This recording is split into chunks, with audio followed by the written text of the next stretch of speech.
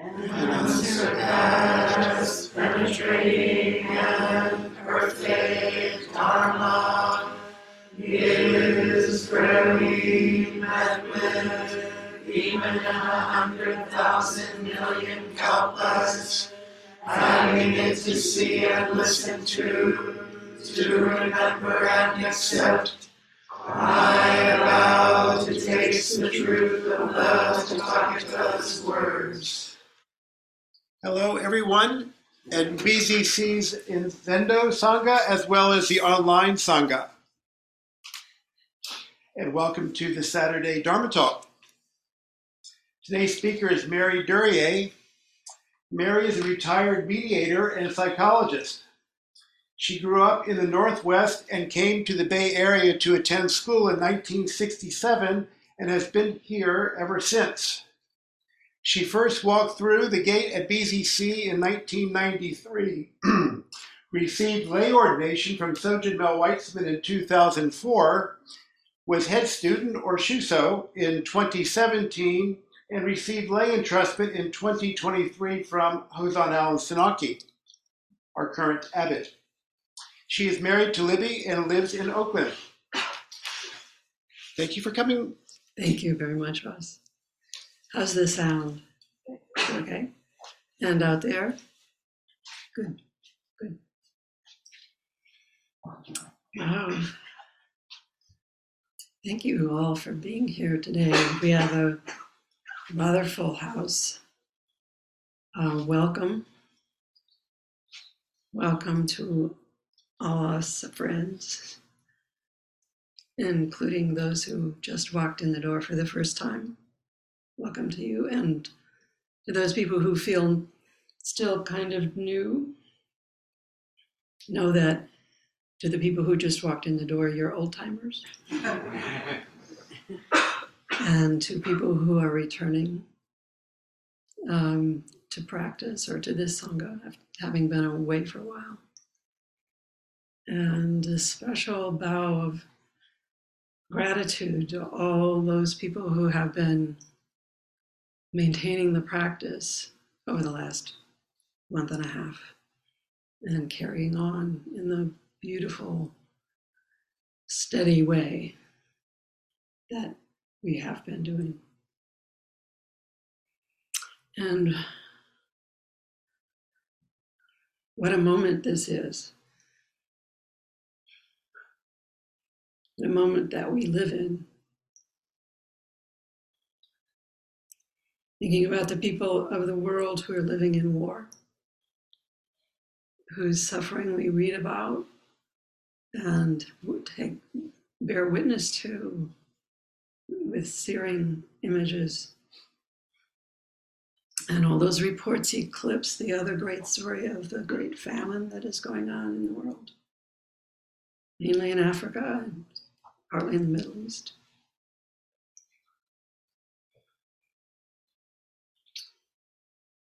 And the confusing and sometimes terrifying way that our country is divided right now. And the way that we are unbelievably revisiting a kind of Jim Crow racism and homophobia and transphobia and all kinds of othering in that way. We are well into Black History Month at a time when, unbelievably also, that history is attempting to be rewritten again, or unwritten, I guess I should say.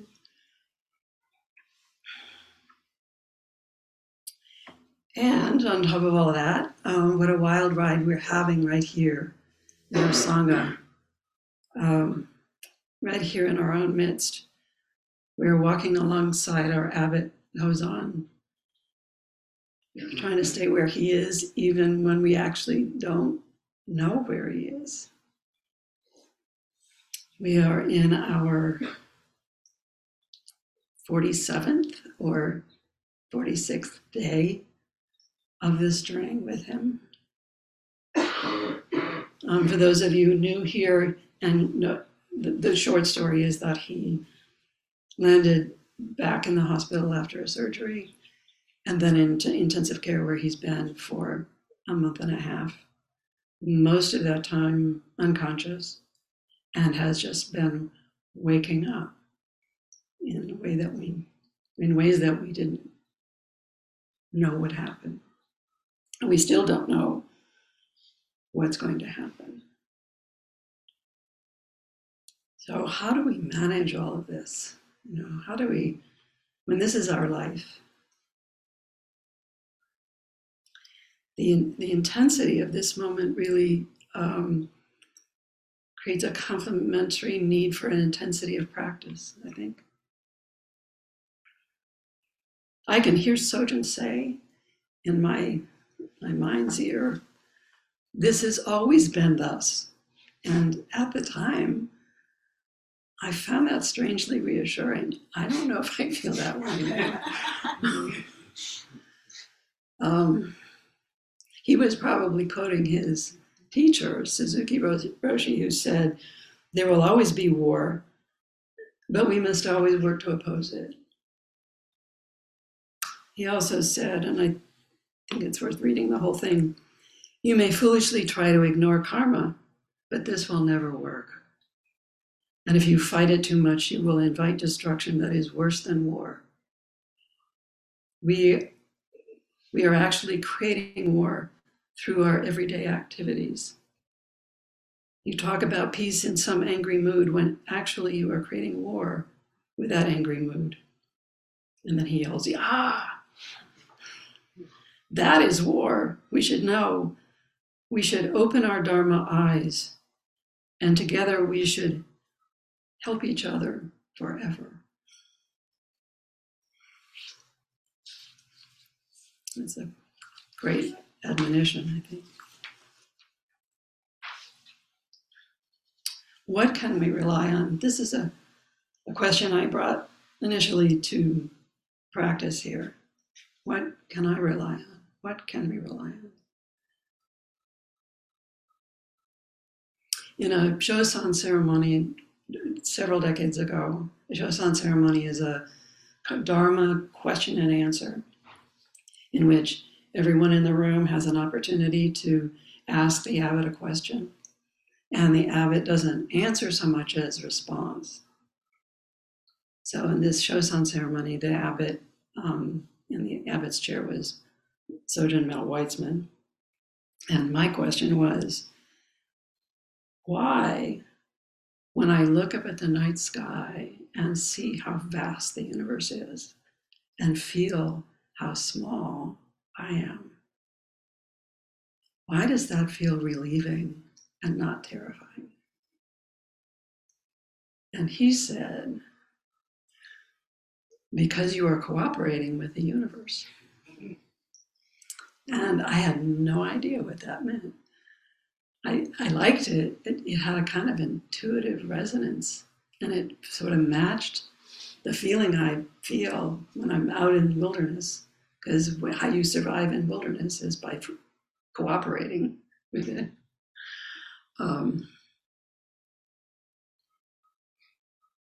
I think I've only, and I don't even know if I'm close to it now, but I've only recently had some kind of hunch about what that might mean. So that is my other question. What do we rely on, and what does it mean to cooperate with the universe when this is our universe? Right? Well, typically the gate that we go through, the entry point we try to go through in practice is the study of the self. So I've been reading Uchiyama, who is no longer alive, but is a contemporary. He was the abbot of Antaiji.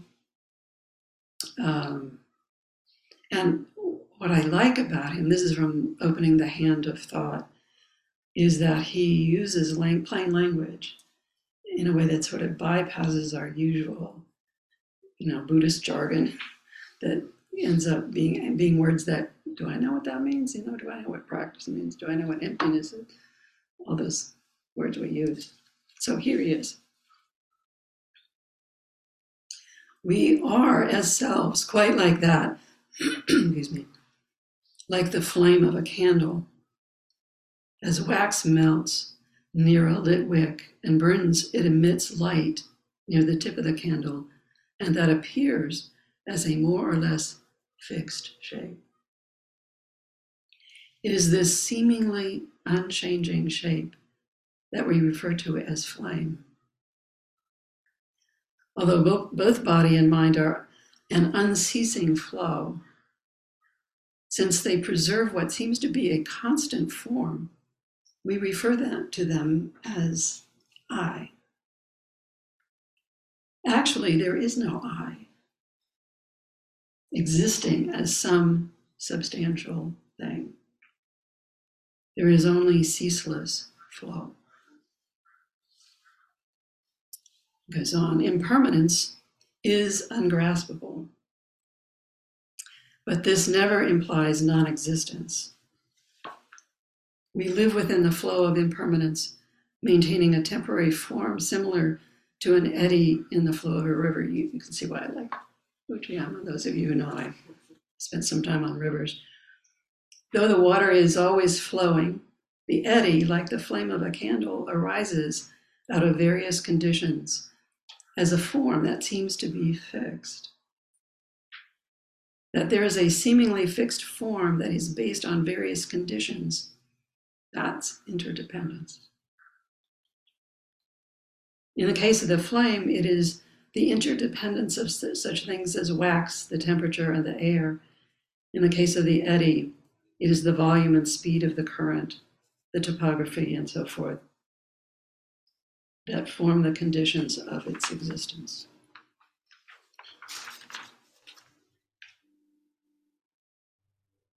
Not only are such things as eddy and flames, but indeed everything in the universe can be considered in a similar way.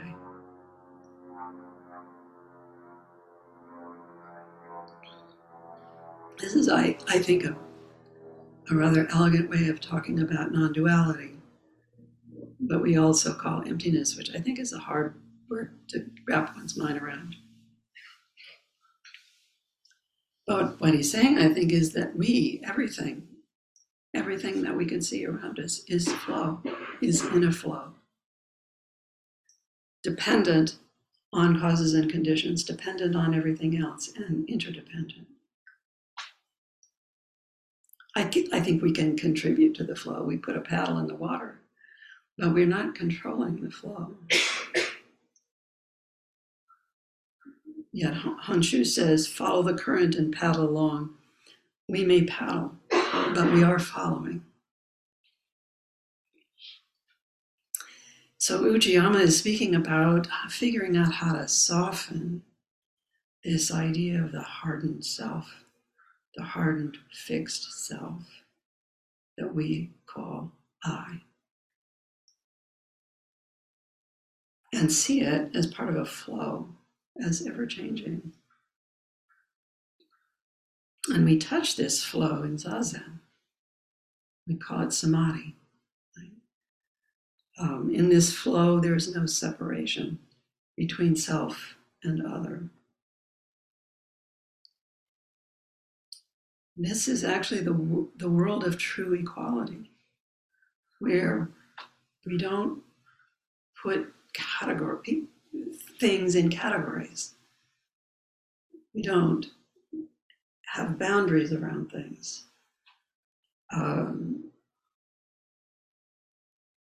Especially meaningless categories like race, gender, age, ability, sexual preference, gender, on and on and on. It's a place beyond concepts. One way of thinking about it is you can see a tree out there, and just the word tree is already drawing a boundary around the roots, the stem, the trunk, the branches, the leaves, and we call that the tree, right? But you could just as easily say the tree is the mycelium that it feeds off and communicates with, and the soil, And the photosynthesis, which is part of the tree, is also, you could include light and carbon dioxide and water as the essential. So now where's the boundary? There are forests where it looks like there's all, many, many trees, and it turns out it's all one organism. I am particularly fond of these metaphors and also these discoveries in science that sort of speak to this interrelationship and so forth. And one of them I particularly have been chewing on for a while comes from this book, Breath, that you may have read by James Nestor. And this sort of factoid stood out for me. He said, we have more non-DNA cells in our body than cells that are our own DNA. Did you know that? Some people didn't.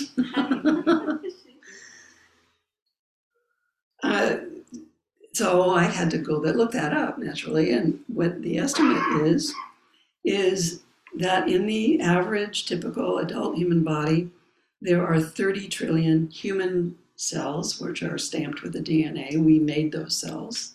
We could call that self if we wanted to, I suppose.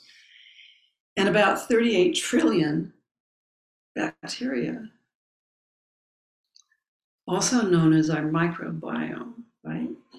We actually need these guys. These are not just a good idea. They are essential to our health. The health of our microbiome informs the health of our skin, of our pulmonary function, of our heart function, and the functioning of our minds. These little guys can send chemical messages to our minds that form cravings about what they want to eat. So if you've ever tried to change your diet and for example, take out sugar, you've got to coordinate with these guys because they will send you messages about what they want. And what you're doing is changing the culture, right, in your body. So as I sort of chewed on this for a while, I realized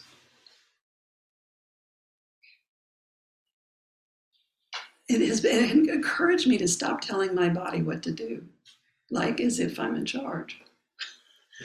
Because it's not, I don't think it works like that. I think it's better almost to think of the thing that I usually think of as me or my mind as being a kind of personal assistant to this melange of parts of ourselves, which we participate in. We're participating in life, that are part of us, that are, I don't know, I don't know. So it doesn't stop there. It has rewritten or remodeled, I would say, our notion of the immune system, because if you have more cells that are not your DNA, how do they know that we had this thing like the immune system is protecting ours from foreign bodies, right? The non-self. So what is self and what is non-self under those circumstances? Well, it turns out actually it's not just one immune system, it's a complex system. In one book I read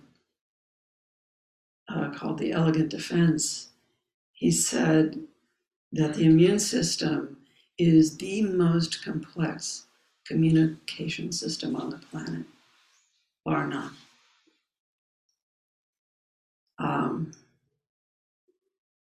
And the T cells and the B cells all have different functions. They get trained. They're trainers and they're generals and they're warriors, and some are parked in a particular place waiting for things to get out of hand. And what's happening is that the immune system is keeping things in balance. It's not a battle between self and non-self. They're a peacekeeping mission, like bouncers at a party when things get out of hand. And he calls that Matt Richtel, I think, is the author of the book. The festival of life that is our body.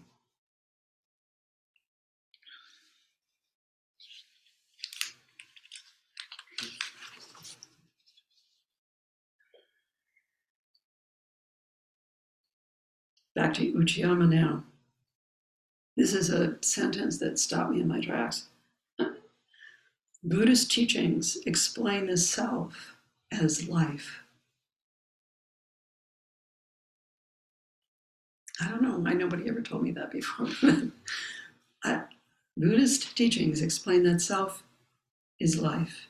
And they explain the vivid world that self lives in as an interdependence.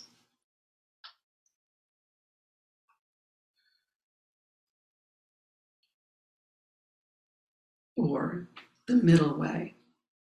Now, a lot of ink has been spilled on the middle way, but I guess the one way that you could talk about it is that there is no independent, substantial entity. There's no independent thing called Mary or the soul of Mary that is fixed. It is just flow, just life. And it is not, and Uchiyama calls that the universal self. It is the self that is connected and the same as the life in each person in this room. And we are ultimately and intimately connected.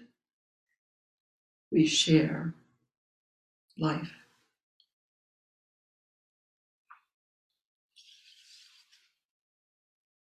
And that is the continuity. Someone, I heard this story, must be third or fourth hand, someone brought their suffering about climate change to Blanche Hartman, who was someone who had started here at Berkeley Zen Center and ended up at some point being the abbot at San Francisco Zen Center. And her response to that was, life always wins.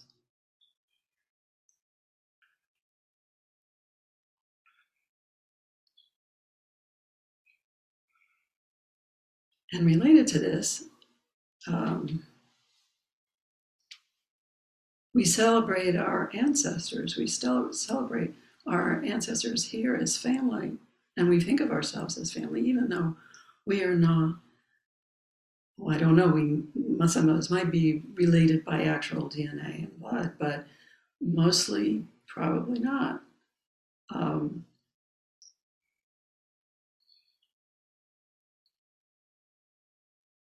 I was listening to a podcast recently by Trevor Noah, who was interviewing Kerry Washington, who had just written a memoir called Thicker Than Water.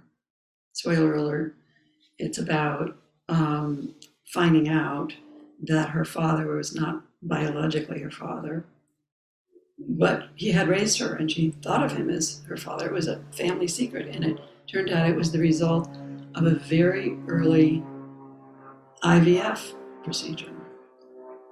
So he had a donor father, and her memoir is about that.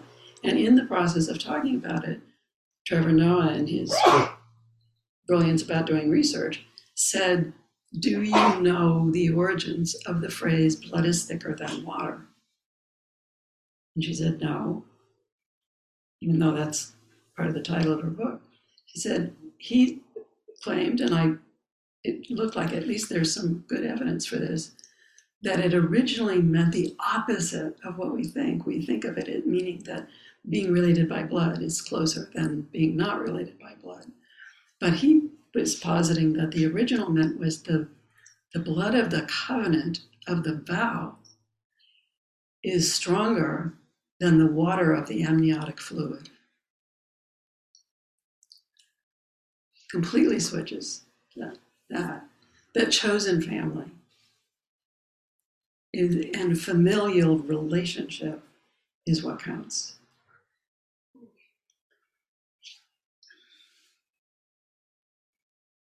One of the things that Hozan did, started in 2020, and I think he finally finalized in 2022, was changing the echo that we do in service.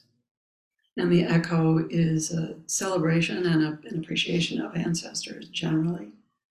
And we appreciate our ancestors. They are alive for us because they keep teaching us. And here's what we say. I'll just read the whole thing. May our practice be seen with the awakened eye of Buddha, and may Buddha respond to our sincerity. We now dedicate our chanting to this temple's deceased members, relatives, and friends, to the Ohlone peoples and all the unceded land's early inhabitants, to this world's actual benefactors, including those whose bodies and labors were taken against their will, and to all sentient beings in the realm of the true law, may they be completely enlightened.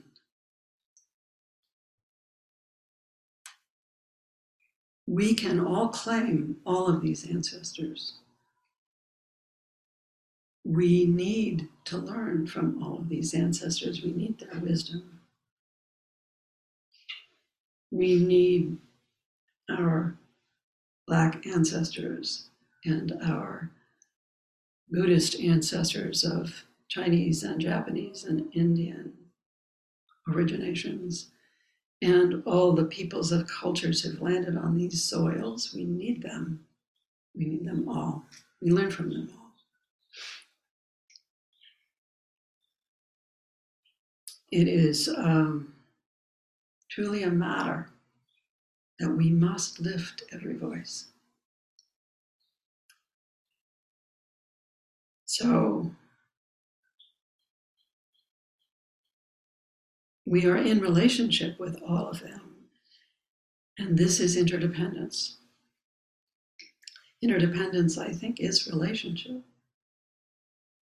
And I think impermanence is flow.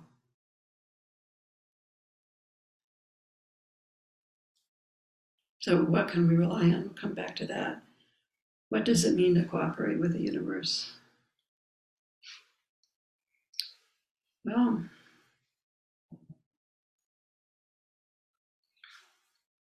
I'm going to try to leave time to hear your answers to these questions, but I'll posit some of my own. But I think it would be good to have a conversation about what we can all rely on. One thought that I've had is that accepting the inevitability of the flow is part of it. And our interdependence, our relationship, our relational qualities with one another. Someone once asked Mel in a lecture, why don't we ever talk about love? And he sort of crankily said, we don't talk about anything else. And Judy Fleischman, in a talk a few weeks ago, talked about Hosen's teaching as relationship, as cooperation. And I think this means and includes not getting ahead of the flow,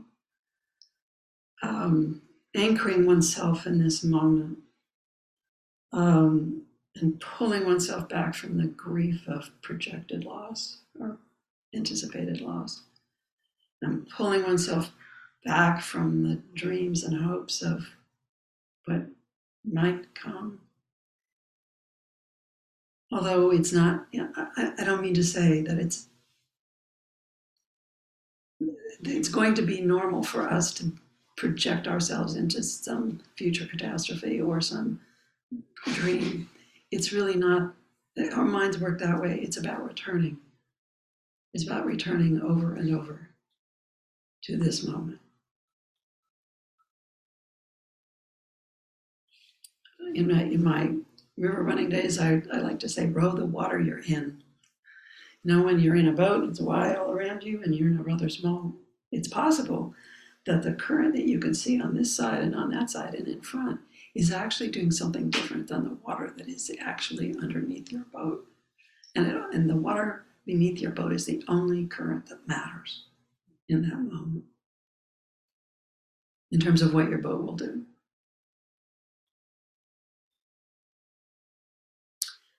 Cooperating means, I think, respecting the power of that flow and not trying to stop it, divert it, change it.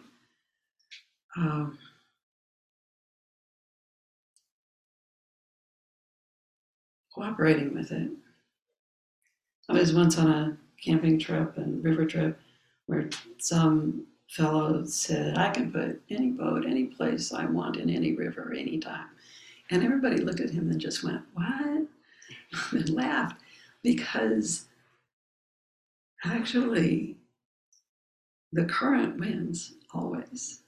The current is always bigger than us, actually. And you can trust it. You can trust it to hold you up. You can float and figure out how to finesse your way through it.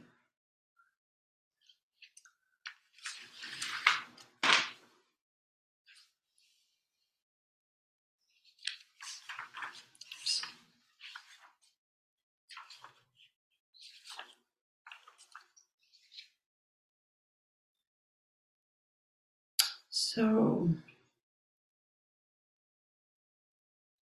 I think our job is to collaborate. In Suzuki's eyes, we should open our Dharma eyes, and together we should help each other forever. When I was with Hosan in the hospital at one point, before he had completely awakened and he was fussing and jerking, I had the thought, which I gratefully did not say out loud, that I said, oh, Hosan, your practice is patience. And I thought later, if somebody said that to me under those circumstances, I would have hit him if I could.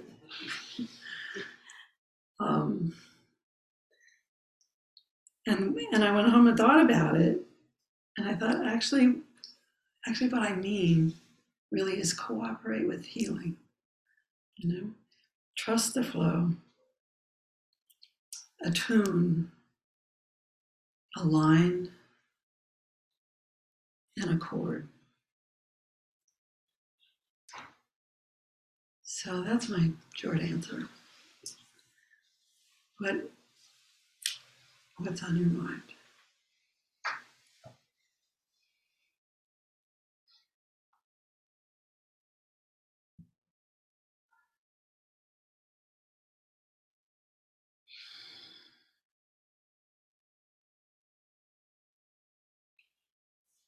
Yeah.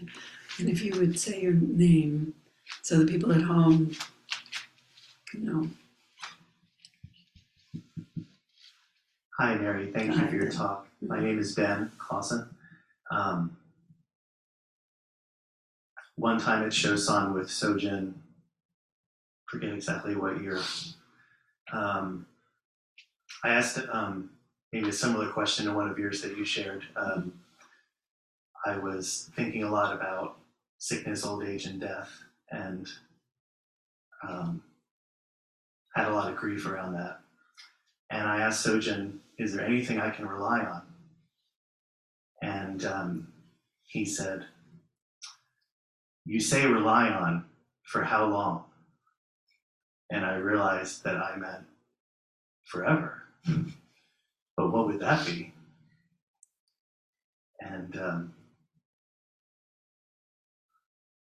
I don't know if I have anything better to say, but as I've thought about it over the few years, I think it matches what you're talking about with flow and current.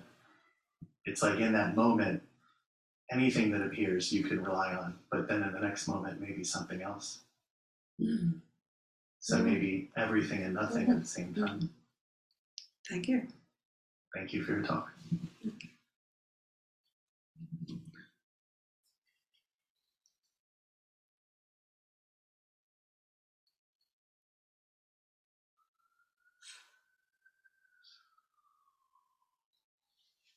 Yes.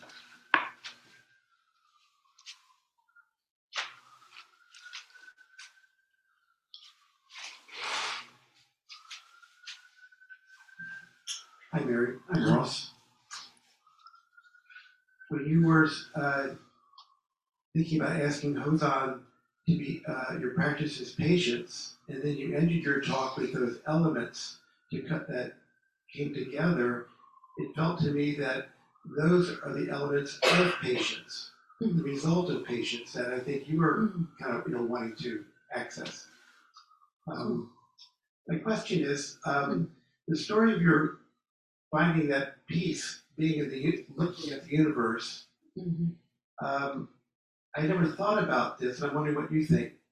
That kind of represents the vastness and the spaciousness that we want for ourselves, to feel that kind of vastness. But we tend to shrink up, so we go out into nature, we do those sorts of things. And when I heard someone say we're all made of stardust, I thought, well, if that's true, then that vastness is in you and in me. And so when we maybe have a difference of opinion, we kind of lose sight of that.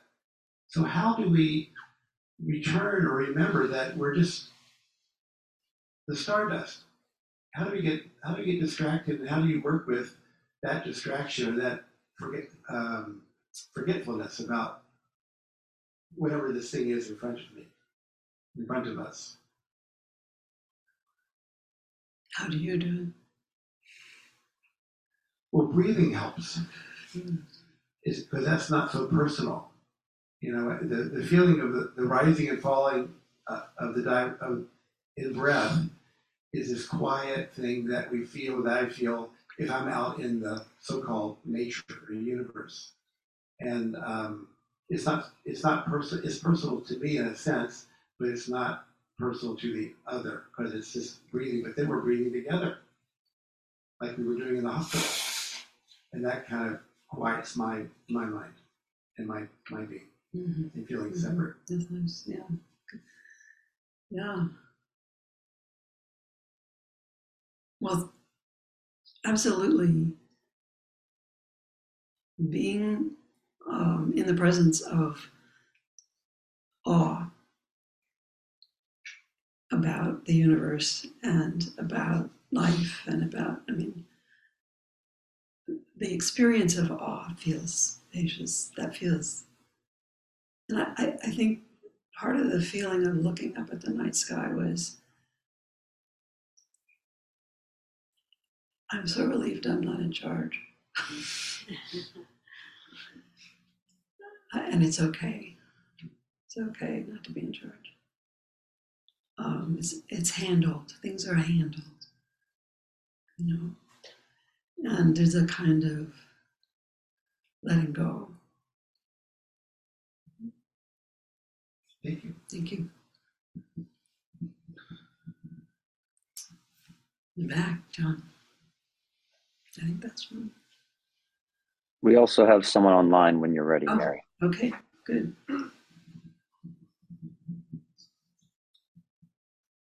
Hi, Mary. I'm John.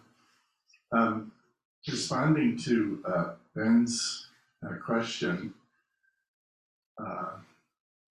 the 5 remembrances which are having us recount old age, sickness, and death, ends with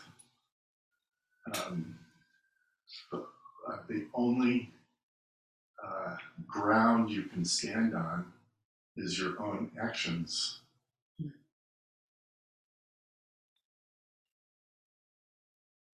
So in spite of losing everything, you still can act.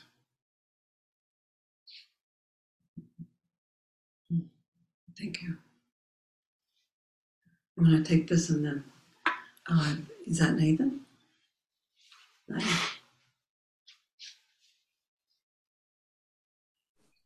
Hi, Mary.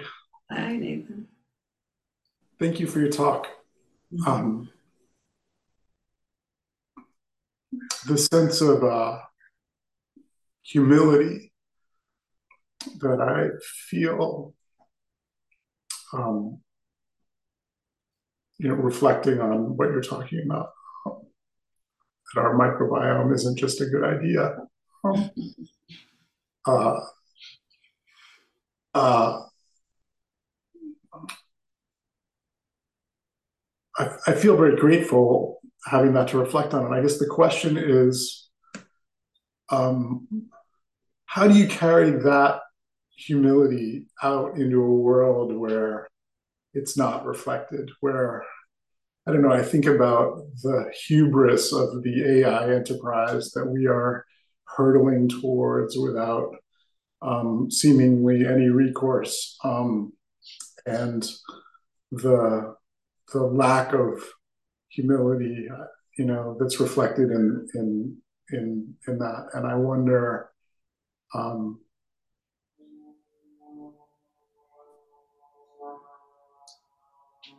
how can you meaningfully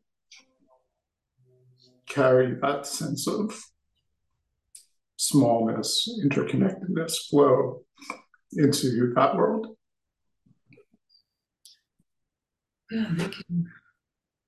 Well, the thing that comes immediately to mind is the feeling that arises in me when I hear a prognostication about Hozan. And partly it's informed from my having worked for many years in the family law court in Alameda County, working with parents trying to put together schedules for their kids, and in the face of their conflict with one another. And I would be asked by an attorney or a judge or a parent, what is this plan going to do to this child when he's this age?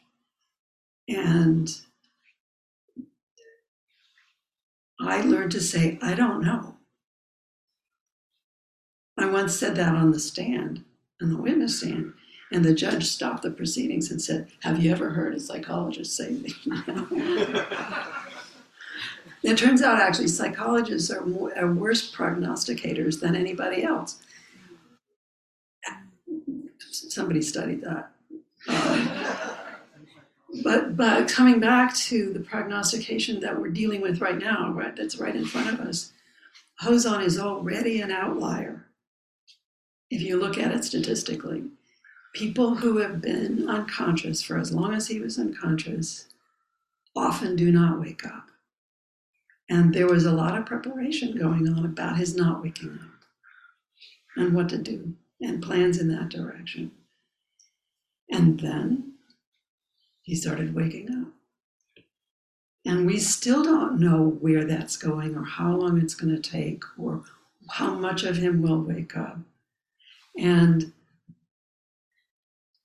what's happened is that people are, make a plan for this. We're going to make a plan for this moment and we're going to move him there in order for him to do that. And then it turns out that that plan gets upset in 24 hours because he starts doing the thing they were going to train him for. And so he doesn't, he's not eligible anymore to go there. So we have to think of something else.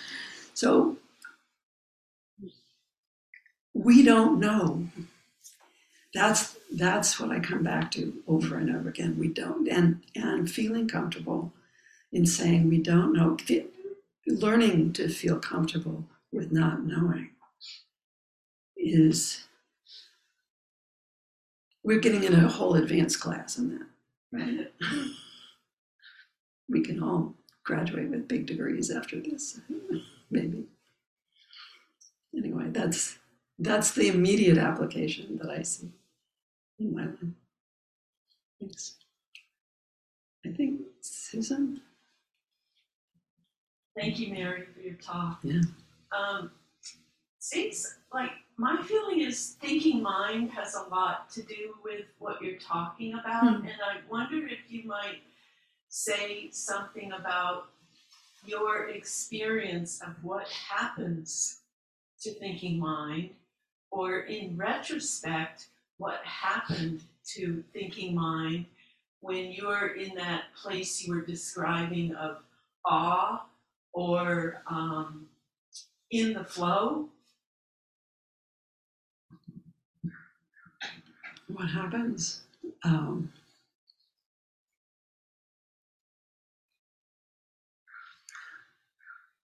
Well, the most dramatic thing that happens, I think, is that all my voices stop.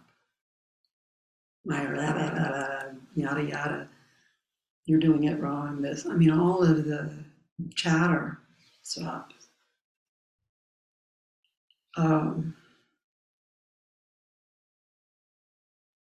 Which is relieving.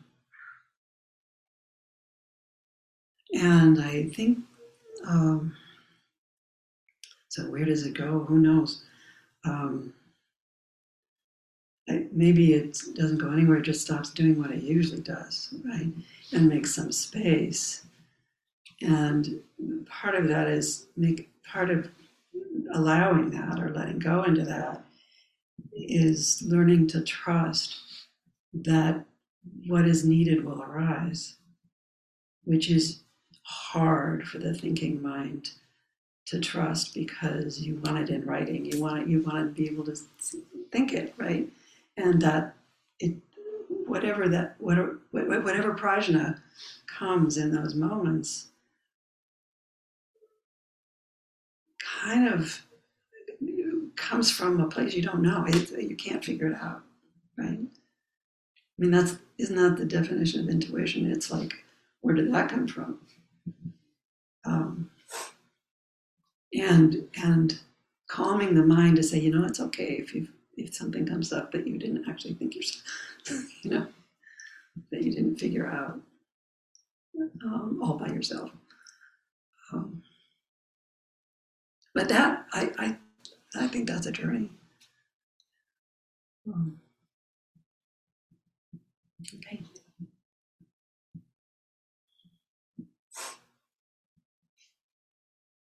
Yeah.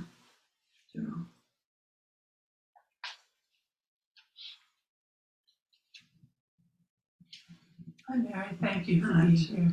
How does Zazen fit in with these alternating states you experience? Yeah, it is the ground of it. I mean, it is the practice of it. I mean, how have you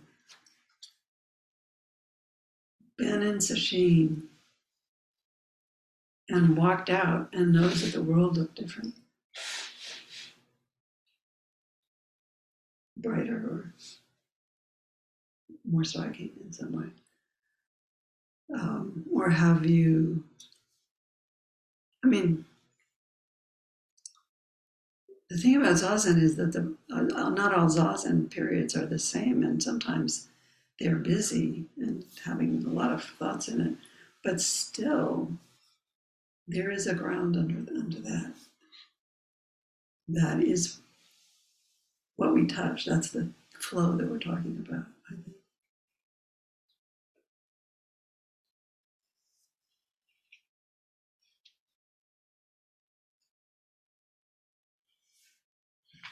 Oh, one online, and then is that hi.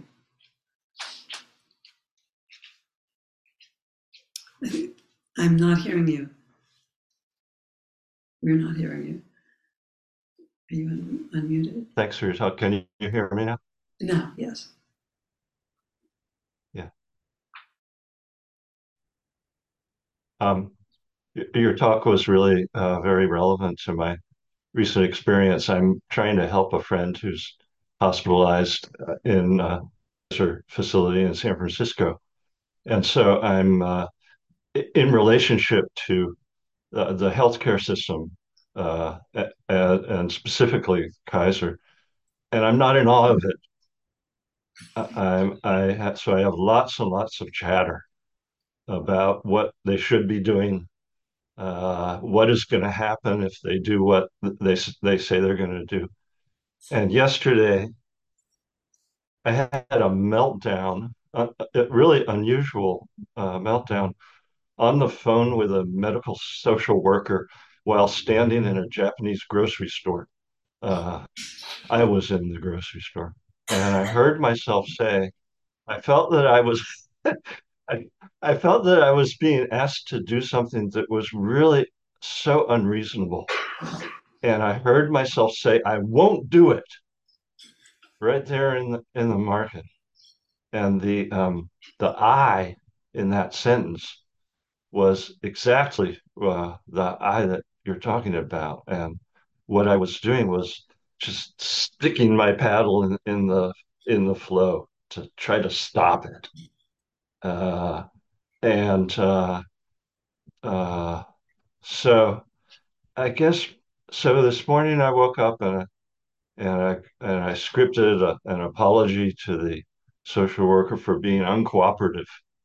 And I haven't had a chance to make that apology, but I think that might allow the two of us to move forward a little bit. But my question is, there will be moments when the voice that is saying this is not acceptable uh, just emerges. It's not always necessary to uh, defer to the flow of the systems that we're embedded in. The systems that we're embedded in, uh, the man-made ones, uh, are not on our side in many ways. They're not on the universe's side. They're not on the side of the person who we're trying to help. So, uh, yeah, I think there's a question in there. I'm going to stop. No, boy, I so feel for you. I mean, from direct experience, I know that there is, wisdom in saying this is not okay to things that are going on. There is wisdom in that.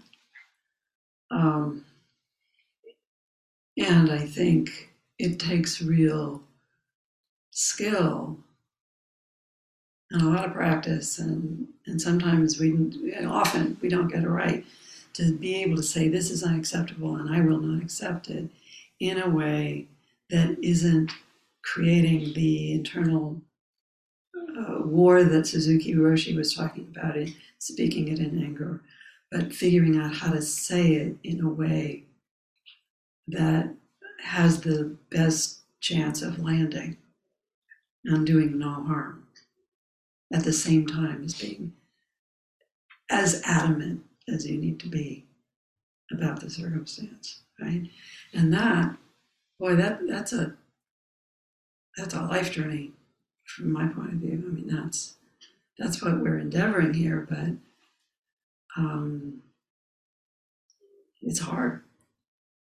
It's hard, and we make mistakes. We will make some mistakes, and then we have to repair. But I'm pretty sure that social worker has probably heard worse than what you doled out. Thank you for your work with that person.